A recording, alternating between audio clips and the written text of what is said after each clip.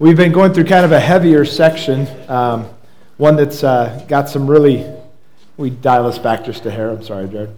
One that's really loaded with a lot of incredible truth that's really important we wrap our minds around and know so we can present the true Jesus to our world. But let's open up with prayer and just ask Him to lead our study this morning. Gracious God, we come to your word understanding that it's from you. Lord, that you preserved it just as you promised to.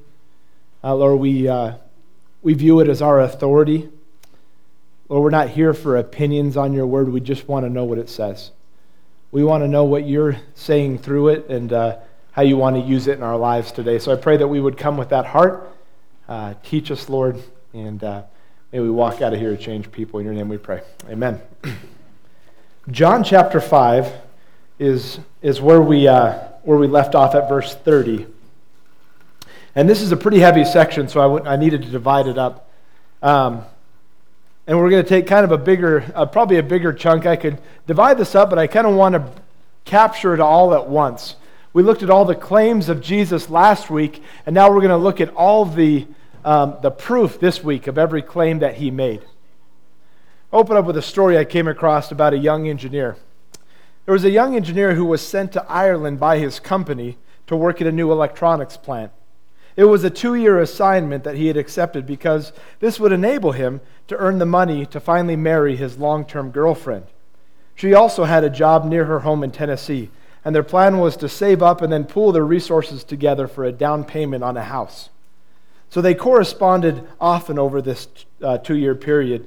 But as the lonely weeks went by, she began expressing doubts that he was being true to her, exposed as he was to all these Irish women.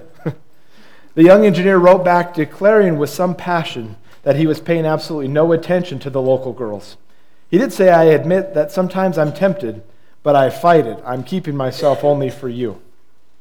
And the next mail, the engineer received a package, and it contained a note from his girl with the harmonica. She said, "I'm sending this to you so you can learn to play it and have something to do in the evening to keep your minds off those girls." The engineer replied in his next correspondence, "Thank you for the harmonica. I'm practicing every night and thinking of you." At the end of his 2-year stint, the engineer was transferred back to company headquarters, and he took the first plane to Tennessee to be reunited with the girl. Her whole family was there with her to greet him, and as he rushed forward to embrace her, she held up her restraining hand and said sternly, "Just a minute there, Billy Bob. Before any serious kissing and hugging starts, let me hear you play that harmonica." She said, "I hear what you're saying. Now I want you to prove it to me." I want you to prove it. As Jesus last week laid out some incredibly bold claims concerning his identity as God, he's about to now prove it. He's about to prove it. He claimed to be equal with God. He claimed to be judge, which is a title that was only for God and God alone. He claimed to have life in himself, meaning he's never been created. He's always existed, something that can only be true of God. He claimed to be worthy of honor and respect and worship. He claimed to have the same power and position as God. And by this time, the religious leaders were infuriated and ready to stone him at his blasphemous claims. But then he goes on in verses 30 to 47 and say, "Now let me prove it to you. Let me lay it out before you." So we're going to look at bold claims of Jesus, part 2, examining the evidence. We're going to kind of compare a lot of the evidence that he provides to what you'd see in a common courtroom setting today. But Jesus offers 4 pieces of clear evidence that speak to his identity. He didn't just make these claims, these empty claims, and then walk away. He made these claims and then provided the proof and the evidence to back them up. So we're going to pick up at John chapter 5 and verse 30, and we're going to read the first 5 verses together, verse through 35. Jesus says, "I can do nothing of myself, but as I hear, I judge. And my judgment is righteous, because I do not seek my own will, but the will of the Father who sent me.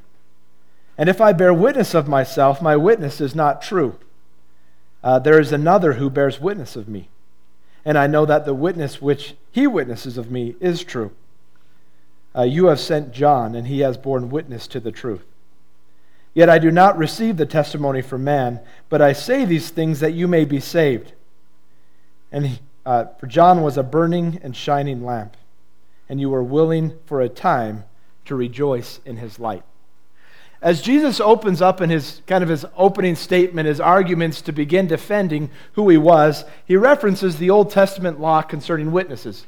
He says, I can declare who I am to you, but I know already you're not going to accept that in and of itself. Not that Jesus needed those other witnesses.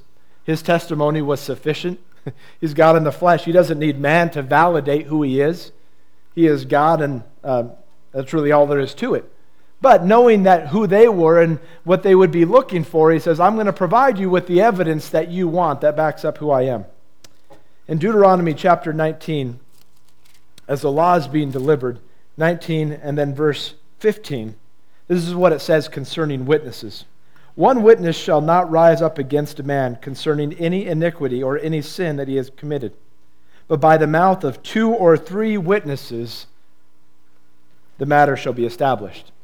So according to the law, you could go and you could speak on your own behalf, but really what you needed was other witnesses to come and verify what you were saying. And so Jesus, knowing that these people live by the letter of the law, said, I'm going to bring in these other witnesses to testify as to who I am. And so he brings in 4 key people or witnesses, things that witness to his true identity. And remember, a witness, this comes up frequently in the book of John, is someone who by verbal explanation shares what they have seen or heard or experienced firsthand. And that's exactly what Jesus begins to do. He begins to pull in witnesses, and he's going to pull in 4 that back up his identity. The first thing we're going to look at this morning is the witness of John the Baptist. The witness of John the Baptist. If you've been with us through our early study, we've already encountered John on many occasions. He was the faithful forerunner. And the first thing we're going to look at this morning is that he was the fulfillment, calling Israel to prepare to receive the promised Messiah. They had the prophecy from Isaiah, I believe also in Malachi, talking about the fact that there would be a forerunner that came before Jesus. Since the last prophet had spoken, we're looking at a substantial amount, hundreds of years, that were seemingly silent. And so they're kind of waiting for this forerunner who would come before Jesus and let us know he's coming. And John the Baptist bursts on the scene and is very clearly the one that was spoken about. He was a voice calling out in the wilderness, which is just exactly what was prophesied. He ate locusts and wore animal skins. He was kind of a wild man. That was exactly what they were told to look for. So when John came, that is why the Jews began pouring out to greet him. That's why so many came to learn from him, why they were baptized. Even the religious leaders themselves came to investigate. And they came away with the conclusion, this must be the one that we're looking for. So they saw him as the fulfillment. And he became a local celebrity almost instantaneously. But as you watch, they came to him, they understood who he was. So Jesus says, if he's the forerunner, if he's the fulfillment of prophecy, why don't you listen to what he says about me? We see, secondly, that he revealed the true identity of Jesus Christ. Flip back to John chapter 1, verses 36 and 37. This is John speaking. He said, and looking at Jesus as he walked, he said, behold the Lamb of God.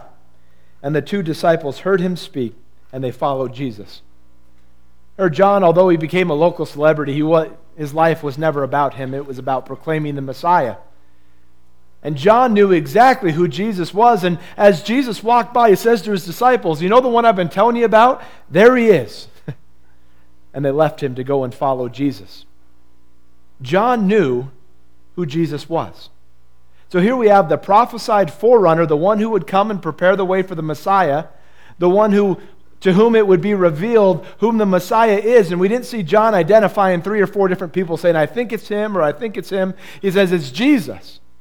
That's him. Go follow him. And thirdly, he saw the Holy Spirit descend and remain upon Jesus. Back in John chapter 1, verses 32 to 34, he provides his testimony. It says, and John bore witness, saying, I saw the Spirit descending from heaven like a dove, and it remained upon him. and I did not know him. But he who sent me to baptize with water said to me, upon whom you see the Spirit descending and remaining on him, this is he who baptizes with the Holy Spirit. So the Father had already revealed to John, this is going to be the telling moment. When you baptize the Messiah, you will see the Holy Spirit descending like a dove, and it will remain upon him. So John, that was only true of one person, and that's Jesus Christ. So John knew who Jesus was. What's interesting is, although they accepted John as a prophet and of this forerunner, they ultimately rejected his message and what John said about Jesus. Isn't that so like our world?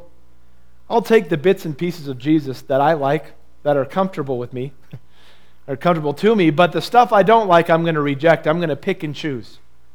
But as we looked at last week, Jesus presents himself in such a way that you either embrace him as God and Messiah, or you dismiss him as a raving lunatic or the greatest deceiver in all of history.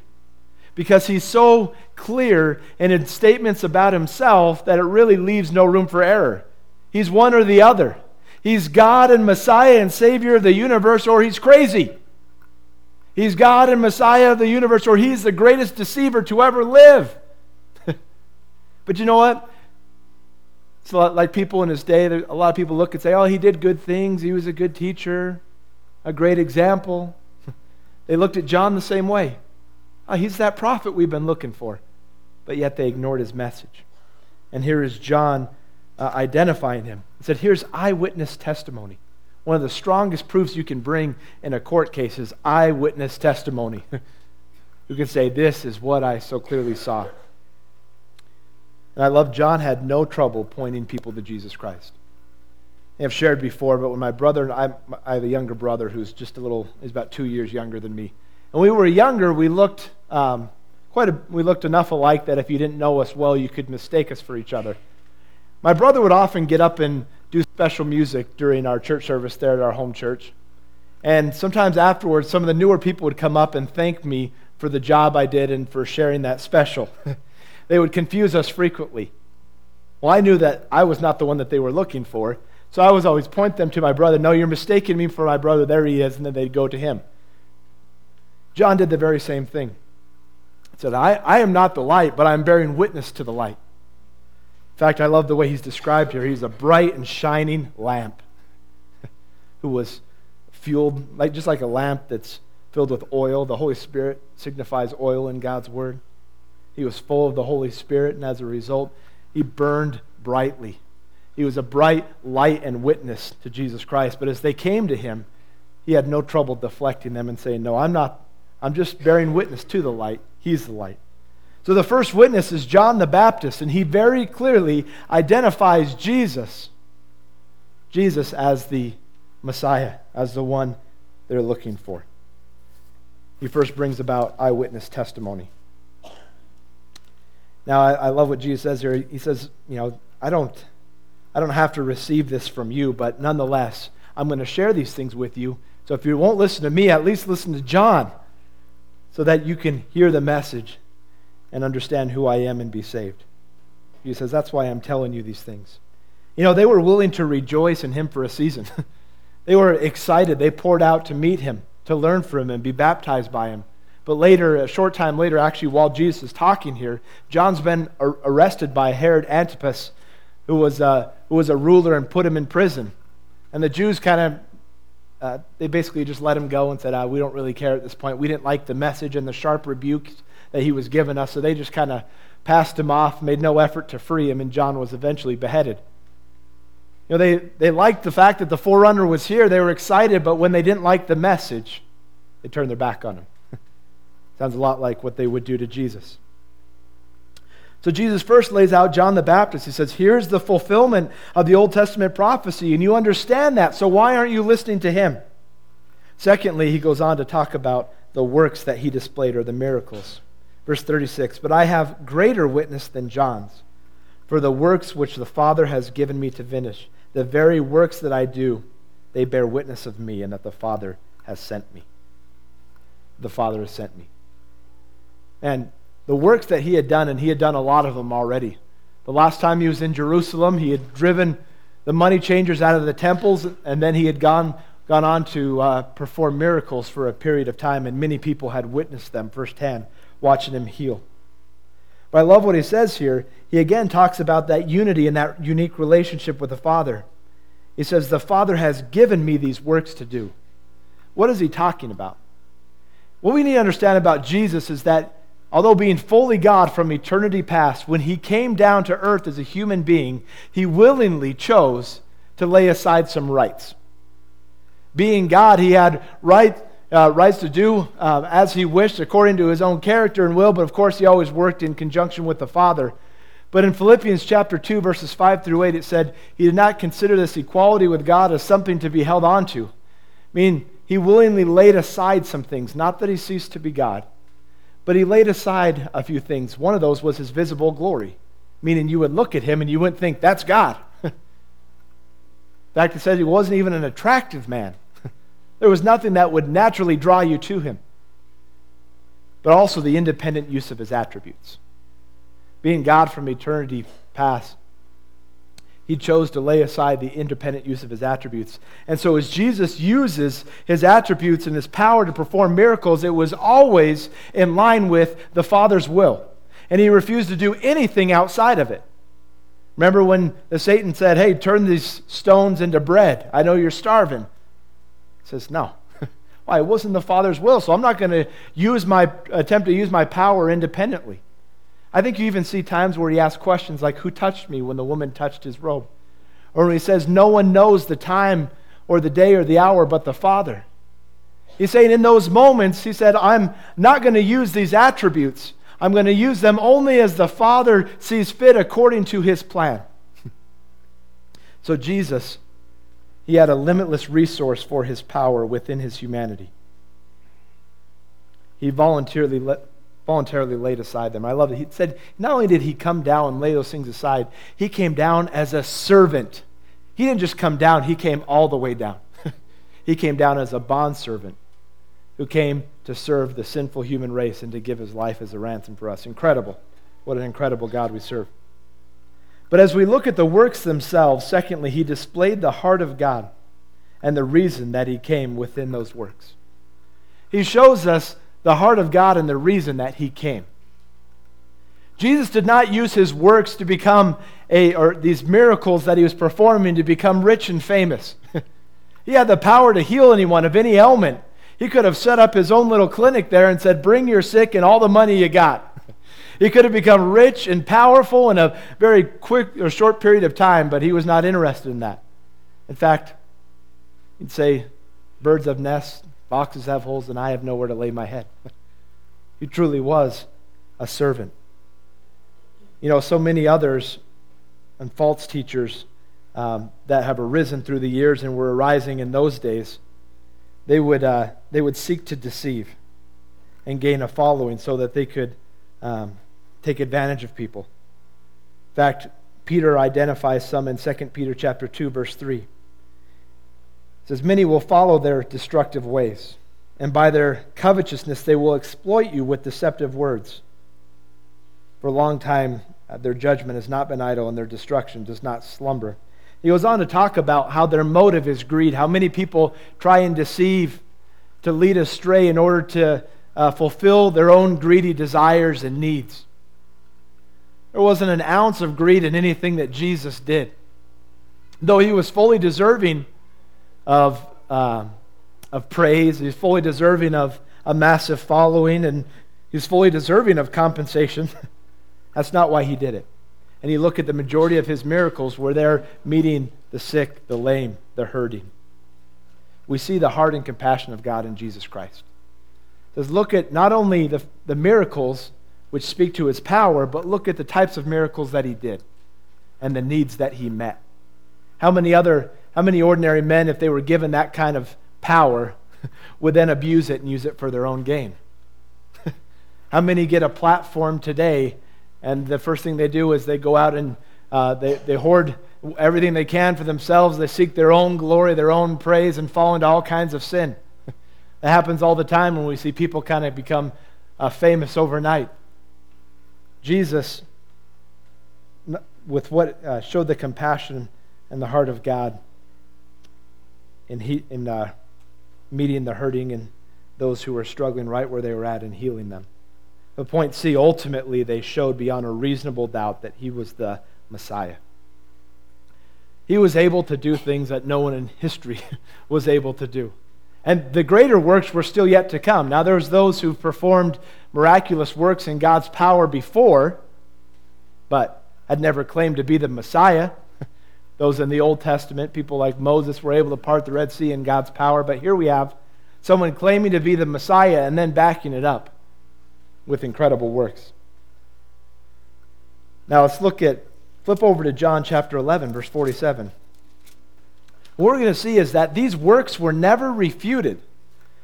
They didn't then come to him and say, yeah, you say you've done these things, but we don't believe you. Listen to what the leaders said about it. Verse 47. It said, then the chief priests and the Pharisees gathered a council and said, what shall we do? For this man works many signs. And if we let him alone like this, everyone will believe in him, and the Romans will come and take away our place as a nation. That was their greatest fear, was a loss of power and position. They said, we can't deny what he's doing. We just got to figure out how to get around it. They were never coming to Jesus to search and see if he was really the Messiah. They'd already made their minds up and said, we've already chosen to reject him. So regardless of the signs we see, we're going to dismiss him. But everything that Jesus did showed us that he was God in the flesh. They could go and interview the people, like the man who was lame for 38 years. Unable, his legs were literally paralyzed. He was unable to move. They could have interviewed his family. They saw him for themselves. They saw the transformation. Yet their hearts were so hard that they did not believe. But the Lord in many instances used the transformation of people and sent them to be a living testimony. And he still does that today, as he has transformed your lives and left you here to be a light. He wants to use your lives as evidence as you allow him to work in and through you to draw people to himself. I remember a good friend of my dad's named Pat. Pat was he was one of those guys that prior to Christ he ran in the rough crowd. He was a fighter. He was known around the local bar as the guy who would get in a fight just about every Saturday night. That was Pat. There was a lot of people when Pat first walked through the doors at church, a lot of people were they almost tensed up a little bit like, oh, Pat's here. They didn't know how to respond. But as Pat would hear the good news of the gospel, give his life to Jesus Christ, he would be miraculously changed. The Lord began changing him from the inside out. And the Lord would use him to reach out to many of his acquaintances and friends, people that knew him before, and they're like, what happened to Pat? We got to come see for ourselves what in the world has happened. And Jesus would heal these people and send them out, and many times they would bring back people to Jesus. Say, wow, we can see the transformation. What happened here? The works that he displayed, the lives that so many lives were physically transformed, and they spoke as to who Jesus was and what he was here to do. You see, the offer of salvation was valid, just as valid to these religious leaders, but their hearts were so hardened that they ignored the evidence that Jesus was laying out before them. You know, this is a lot like video surveillance today. If you go commit a crime and they have your mug right there on a video camera showing that you broke in, that you were there, that's pretty hard to refute. That's why they gave up trying to refute the fact that he had done these works. They're just trying to figure out how they could extinguish him and get him out of the way. But Jesus doesn't stop there. Point 3, we're going to look at the weight of the Father's authentication. The weight of the Father's authentication. Verse 37. And the Father himself who sent me has testified of me, and you have neither heard his voice at any time nor seen his form.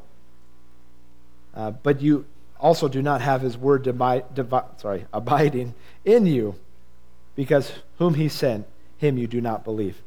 Jesus begins to talk about it. He says, I know you'll listen to the Father, and the Father in so many ways has authenticated me. Do you remember what got this whole thing started?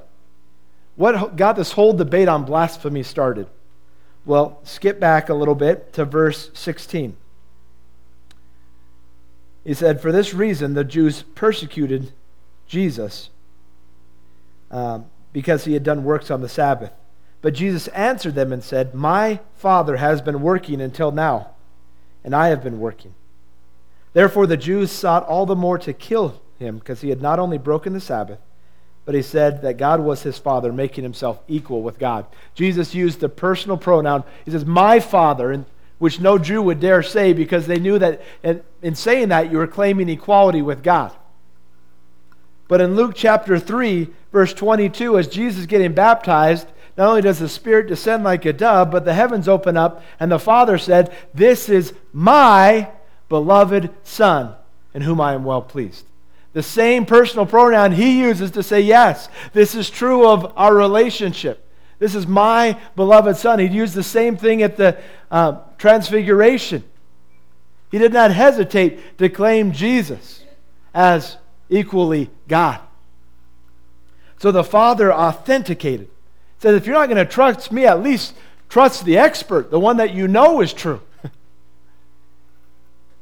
So often in a court case, they'll bring in that expert witness.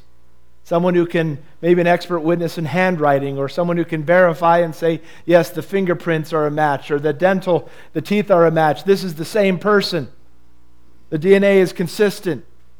They'll bring in that expert witness. I like watching a show, or I catch some of these shows that are based out of pawn shops.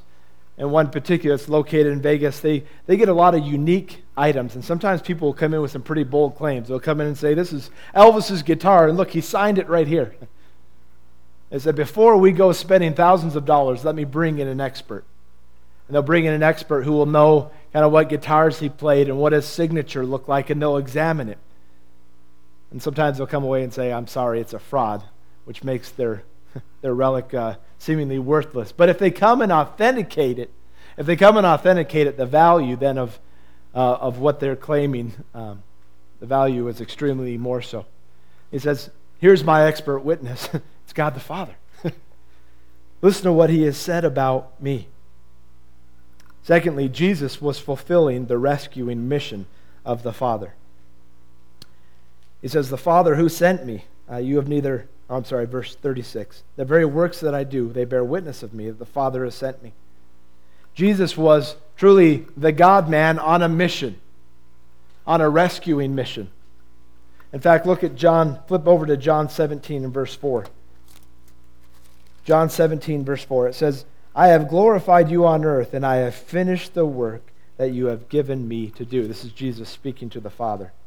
And now, O Father, glorify me together with yourself, with the glory with which I had before the world was.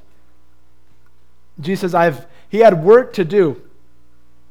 And as he continued in his ministry, these signs and wonders continued to follow him. In fact, they got even greater. Pretty soon he's going to be feeding at least 5,000 people, probably more like 10 to 15,000 people with 5 loaves and 2 fish. We'll get to that next week. Soon he's going to be raising people from the dead. And he's saying you can see that the Father is behind and in perfect conjunction with this mission, because you see the works continue to accompany me. Every miracle showed that he was in the midst of the Father's will. And finally, the cross and the resurrection would be the completion of the mission. But Jesus had to validate every claim. Don't you think that God the Father, as he's watching this take place, if Jesus was a fraud, that at some point he would be exposed? Did you know that there were false messiahs that had cropped up throughout history that Israel had believed for a time and time again? But every one of them would be exposed, because eventually they couldn't meet the criteria of the Messiah. They couldn't keep up the facade. But here is Jesus, and the works, as he's making bolder claims, the works keep getting greater and greater, like things the world has never seen. So they validate everything that he's saying. He's saying, listen, I am clearly in line with the Father and what he's doing. You can see the evidence right here before you.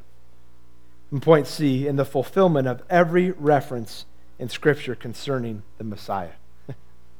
Think about that. They believed that God was sovereign. They believed that God the Father was in control of the universe. If that were true, then why would he allow some imposter to fulfill every prophecy, major and minor, every reference and picture concerning the Messiah. But as you look through Jesus' life, he fulfilled every Old Testament prophecy concerning him. Every one of them. You know the likelihood of that happening by chance? They asked a master in statistics, a guy named Peter Stoner, who was kind of wrote the book on statistics. And said, what is the likelihood of this just happening by chance? He said, well, if I were to take 8 major prophecies concerning Jesus Christ, he said the likelihood of them happening by chance is 1 in 10 to the 17th power. Now, we don't even have a name for that number, okay? You could start counting from the moment you could speak, and you wouldn't be able to count that high before you died, okay? That's how big of a number we're talking about. 1 in 10 to the 17th power. Imagine all those zeros laid out before you. So that's the likelihood of this happening by chance. He said to illustrate it, imagine that you had a silver, those little $50, those little, like a 50-cent piece. He said you could take those, if you took that number of 50-cent pieces and took them down to the state of Texas, you could cover the entire face of the state with 50-cent pieces. 2 feet deep. Now, if you've never been to Texas, and I have, so let me give you an illustration of this. When I was in college, one of my good friends lived in McAllen, Texas, which is down near the southern point of Texas, and we decided to go visit their home over a break. And so we drove from Wyoming, and I remember we reached Texas, and we're like, yay, we're in Texas. And he says, we got a long way to go. We thought there was this sense of, oh, we're close. We still had 14 hours from the time we crossed the border till the time we got to McAllen, Texas, which isn't even on the coast. It's still about an hour and a half away from the coast. So I got a picture of just how big this state is. We can drive the top to the bottom of Utah in maybe 5.5 hours, but not Texas. You'd have to do that several times. So imagine that this state of Texas is covered in these coins 2 feet deep. Now imagine that you took one of those coins, I don't have a number, so one of those 10 to the 17th power, and you picked out a coin and you put a little mark on it, and you dropped it anywhere in Texas that you wanted. And then you blindfolded a person and said, you can walk as far as you want in any direction you want, but then you have to stop and pick up one coin. What are the chances they would pick up that very coin? Those are the same odds as all these things, as 8 prophecies coming true in one person by chance. But guess what? There's not 8 prophecies that were fulfilled. There's over 300 prophecies, references, pictures. In other words, it's impossible that Jesus is not the Messiah, that he's not the fulfillment, that he's not the promised one. And you know the reason why all those things came true is because God the Father is divinely orchestrating all of the events. From the lineage he came from the virgin birth, to even the fact that he would be betrayed. The fact that he'd be betrayed for 30 pieces of silver. That's all prophesied. The fact that he would die by crucifixion before crucifixion was even invented. That's all prophesied. It's all there. There is no other explanation other than God is orchestrating all of this. He's trying to let the world know, here he is. Here he is. Here he is. Jesus has given them incredible proof. And finally, the last one he gives is the written word, the word of God. Verse 39, you search the scriptures, for in them you think you have eternal life. But these are the things which testify of me. But you are not willing to come to me that you may have life. For I do not receive honor from men. But I know you, and that you do not have the love of God in you. I have come in my Father's name, and you do not receive me. If anyone comes in his own name, him you will receive. But how can you believe, who receive honor from one another and do not seek honor that comes from only God? Do not think that I will accuse, or do not think that I will accuse you to the Father. For there is only one who accuses you. It's Moses, in whom you trust. For if you believed Moses, you would believe me, for he wrote about me. But if you do not believe his writings, how will you believe my words? He points to another evidence. He said he's used the Father now as his authentication. He's used the works that he's done. John the Baptist, now he comes to the written word of God. He said, this is what you guys search diligently day after day, and they knew the written word. But the problem is, though they read it, they did not receive it. There's a big difference between head knowledge and heart knowledge. They knew the answers, and well, here's what they were doing. They were searching it, thinking, if I can just learn this and follow the law as closely as I can, if I could just memorize it and follow it, then I can achieve salvation. And Jesus is saying, don't you get it? You're searching for salvation, but it's not found in works, it's found in a person. You want to know what the theme of the Bible is? Jesus Christ. If you look in the Old Testament, it's all about pointing to someone who is coming. The Gospels is all about someone is here.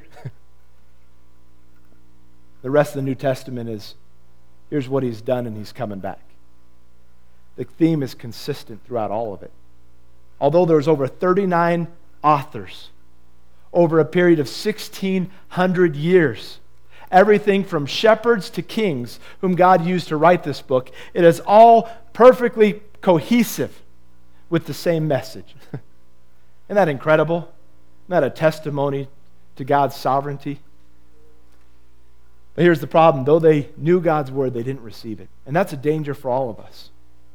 You know what knowledge does by itself? It can puff us up, make us a prideful people. Boy, I know God's word backwards and forwards. Do you live it? That's what God's concerned about. Who cares how much you have memorized if it's not getting past your head into your heart? That's what happened here with these religious leaders. You know, we have many identifiers today, like driver's licenses, birth certificates, social security cards, and there's times where you have to bring it all to prove your identity. Here's Jesus using written documentation to prove who he was. But he says, I can tell that God's word, it's evident, because you will not receive me, that God's word has never penetrated your hearts. It's gotten stuck here and never reached here. He could see it. Why were they so upset? Because he healed a man, and he did it on the Sabbath and broke one of their rules. They were this is how far their legalism went, and this is what happens in legalistic religion without a relationship with Jesus Christ, is it becomes all about me. I become arrogant, I become puffed up, and I become concerned about in my own self-righteousness. And that's what happens. They were so concerned about their own rules and following them, they didn't care about other people. They didn't care about the hurting and the broken. And it surprised them when Jesus did. That's how far they'd fallen. That's how much the Word of God had yet to penetrate their hearts. See, they knew the written Word, but they rejected the incarnate Word, which was promised throughout. This is ultimately the reason that people do not embrace Jesus Christ. Listen to what it says. If you like to highlight, this is a great verse. Verse 39, you search the Scriptures, for in them you think you have eternal life, but these things testify of me. But you are not willing. You know the reason why people will spend eternity in hell? It's because they were not willing. It wasn't because of a lack of evidence. It wasn't because the offer of salvation was not genuinely made to them. It was because they chose to reject and continue in their unbelief. What was it that made these people so unwilling, these religious leaders? Well, they wanted to be recipients of glory and did not want to glorify Jesus Christ. It says, I do not receive honor from men. Verse 41. But I know you, and that you do not have the love of God within you. Verse 44, it says, how can you believe, who receive honor from one another and do not seek the honor that comes from God? They love to pat each other on the back and say, you know what, you are so righteous. Look how well you are following the law. And that's what it was about. It was about this big competition. Jesus described the hypocrites, speaking of these very people, the people who loved to do big things and receive glory for it. When they gave, they wanted everyone to see how much they were giving. When they prayed loudly on the street corner so everyone heard how eloquent their prayer was. They were all about the outward. They love to receive glory from men. But as you look at the gospel, it strips us of any glory whatsoever. For by grace you are saved through faith, and it is not of yourselves. Remember how Nicodemus had a hard time with that? You mean everything I've been doing was all for naught? Jesus telling him the same thing. This is really why you don't want to come to me. You don't want to give up glory. But in the true gospel, all glory goes to Jesus Christ. And he takes his heel and puts it on our pride. And until we come humbly, we're never going to come. Right? We're never going to be willing. That was ultimately what was hindering them. And remember that. It's not going to be the fact that you have the best arguments, the most solid evidence, and you're able to convince people to Christ. It's going to be their hearts softening and becoming willing to embrace him. So pray for hearts. And guess what? Take comfort when you're rejected. It wasn't because, oh man, if I'd only said it this way, they certainly would have come to Christ. That's us taking the responsibility of winning people to Christ and convincing them on our own. This is a work that God does in our hearts. He just asks us to be faithful witnesses, to simply declare the truth. They wanted to be lifted up rather than Christ. In fact, he even says to them, you'll receive many others. And throughout history, they did receive many false messiahs. And guess what? There's coming a day during the tribulation period where they will receive another one, the Antichrist, for a period of time. They're constantly deceived because they rejected the true Messiah. So every Messiah that claims to be so coming after is going to be a false one. But they missed him despite all the evidence. Finally, they were rejecting the testimony of Moses. Moses was very near and dear to them. They loved Moses. And so this is where Jesus hits them right where they're at. They said, do you think I'm going to be the one testifying against you in heaven? That you had every opportunity, that you had the truth? It's going to be Moses. Guess what? Moses was the author of the first 5 books of the Old Testament. In it, there's the Abrahamic covenant, which promised that through Abraham's seed would come this Messiah. Moses wrote about it. It says, here you are claiming to be disciples and followers of Moses. Moses is going to say, hey, he was right here in front of you. I told you to look for him. You had the evidence, but you rejected him.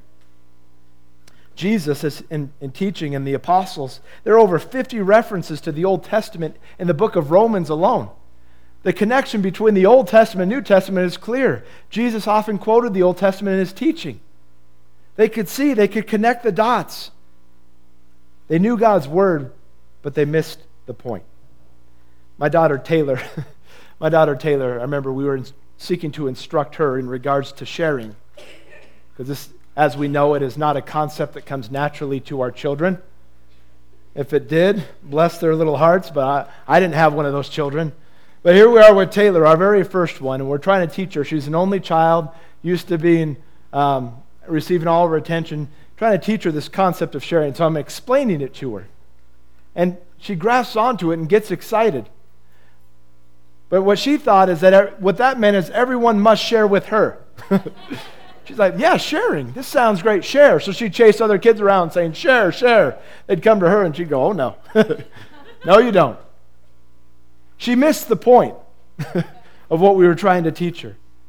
And sadly, so had much of Israel and these religious leaders. They'd missed it. They'd missed it. And it said, Moses one day will stand before you and say, I told you. I told you. I gave you clear evidence, and this is him. You know, as we look at this, despite all the evidence, despite the overwhelming evidence that backs up every claim, and by the way, Jesus had to back up every claim. If he had fulfilled every claim and then failed to rise from the dead, we could dismiss him as a false Messiah.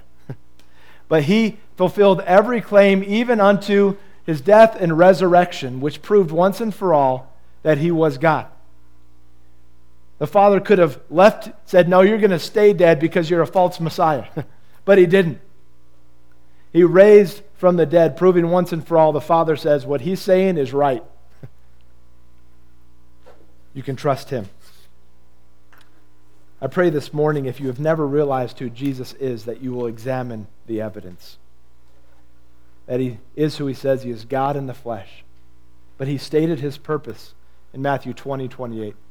That I did not come to planet Earth to be served. I came here to serve and to give my life as a ransom payment. And whoever would believe in me, put their faith in me alone, my sacrifice on the cross for their sin, will have everlasting life, will experience forgiveness of sin. And this morning, right where you sit, I want you to understand that death that he died on the cross was for you and for your sin. There's two types of people in this world. Those who have said, I believe Jesus is who he says he is, and I have put my faith in what he has done. And those who said, no, I don't buy it. I don't buy it. And they reject him. God's word says those who reject him are judged already by their own sin. But those who believe will have everlasting life. Talk about life in heaven with him for eternity. What an incredible gift. I was looking up as I looked at all this evidence. It was really overwhelming. And it just got me thinking, this is kind of an open and shut case. You've heard that term before. That means the evidence is so clear that it really doesn't require a trial or a jury. The judge can make his judgment because the evidence is so clearly there. I read a story about one such case, and it was involving a bank robber.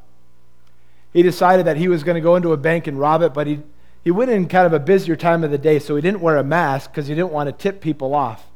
So he went into that bank, not really dressed up in typical bank robber garb, and he sat down, and the bank was pretty full, so he thought, you know what, I'm going to sit here and pretend to be filling out these deposit slips while I wait for the bank to empty out. And so he did that, and once the bank had kind of emptied out, he went up to the teller and confronted her and said, and demanded all the cash. Well, because he was not wearing a disguise, his mug was caught on camera there, and it was very clear. And then he took the cash and left. Well, he made a huge mistake. Not only was his face caught on camera, but while he was passing the time pretending to fill out deposit slips, he was actually filling out deposit slips. He actually put his name and his address, because he wanted it to look real, and he put his information down and left it on a deposit slip. So they wouldn't said, you got to look at this. Do you think this is, he wouldn't really give us his home address, his name. He wouldn't really put his social security number down on this, would he? Sure enough, he had. When they picked him up, he denied it. But they recovered the cash. They had his fingerprints. They had his picture. And they had in his own handwriting all of his information. When it came to the judge, it was the easiest case, probably one of the easiest cases that ever came through his courtroom. And he charged him. Said, it's clear, this is our guy. Jesus laid out such a strong, so much evidence that was so clear, it should have been just as easy for them to say, okay, now we get it. We see who you are. But their hearts were not willing. It's a great reminder to us as we pray for and we reach out to our world, we need to pray for their hearts.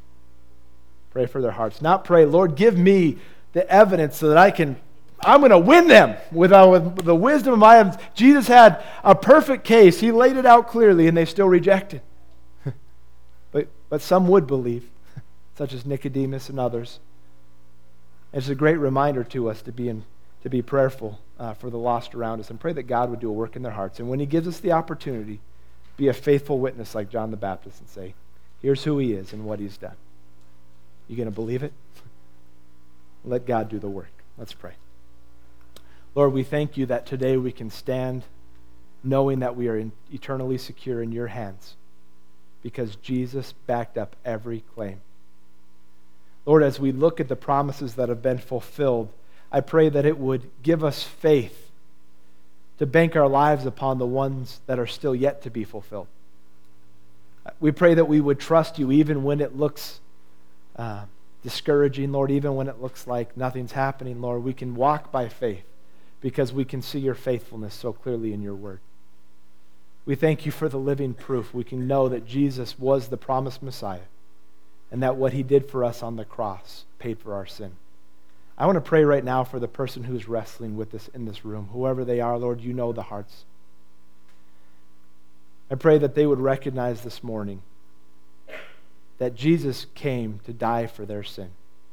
Your word had already said our sin separated us from you and must be punished in hell. for eternity.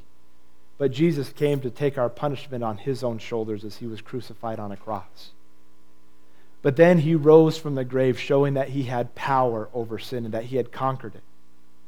And now, through trusting in him, through faith, we can experience total forgiveness of our sin and be assured of eternal life in heaven for all of eternity.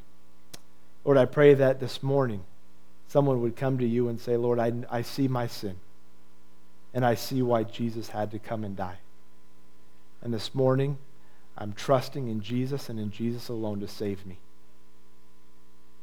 Lord, we know as we come in simple faith, you will always receive us. May today be the day of salvation for some. Lord, for those of us who know you, may we walk by faith, clinging to every promise, banking our lives upon it, because you are a faithful God and you've shown it time and time again. It's in your name we pray. Amen.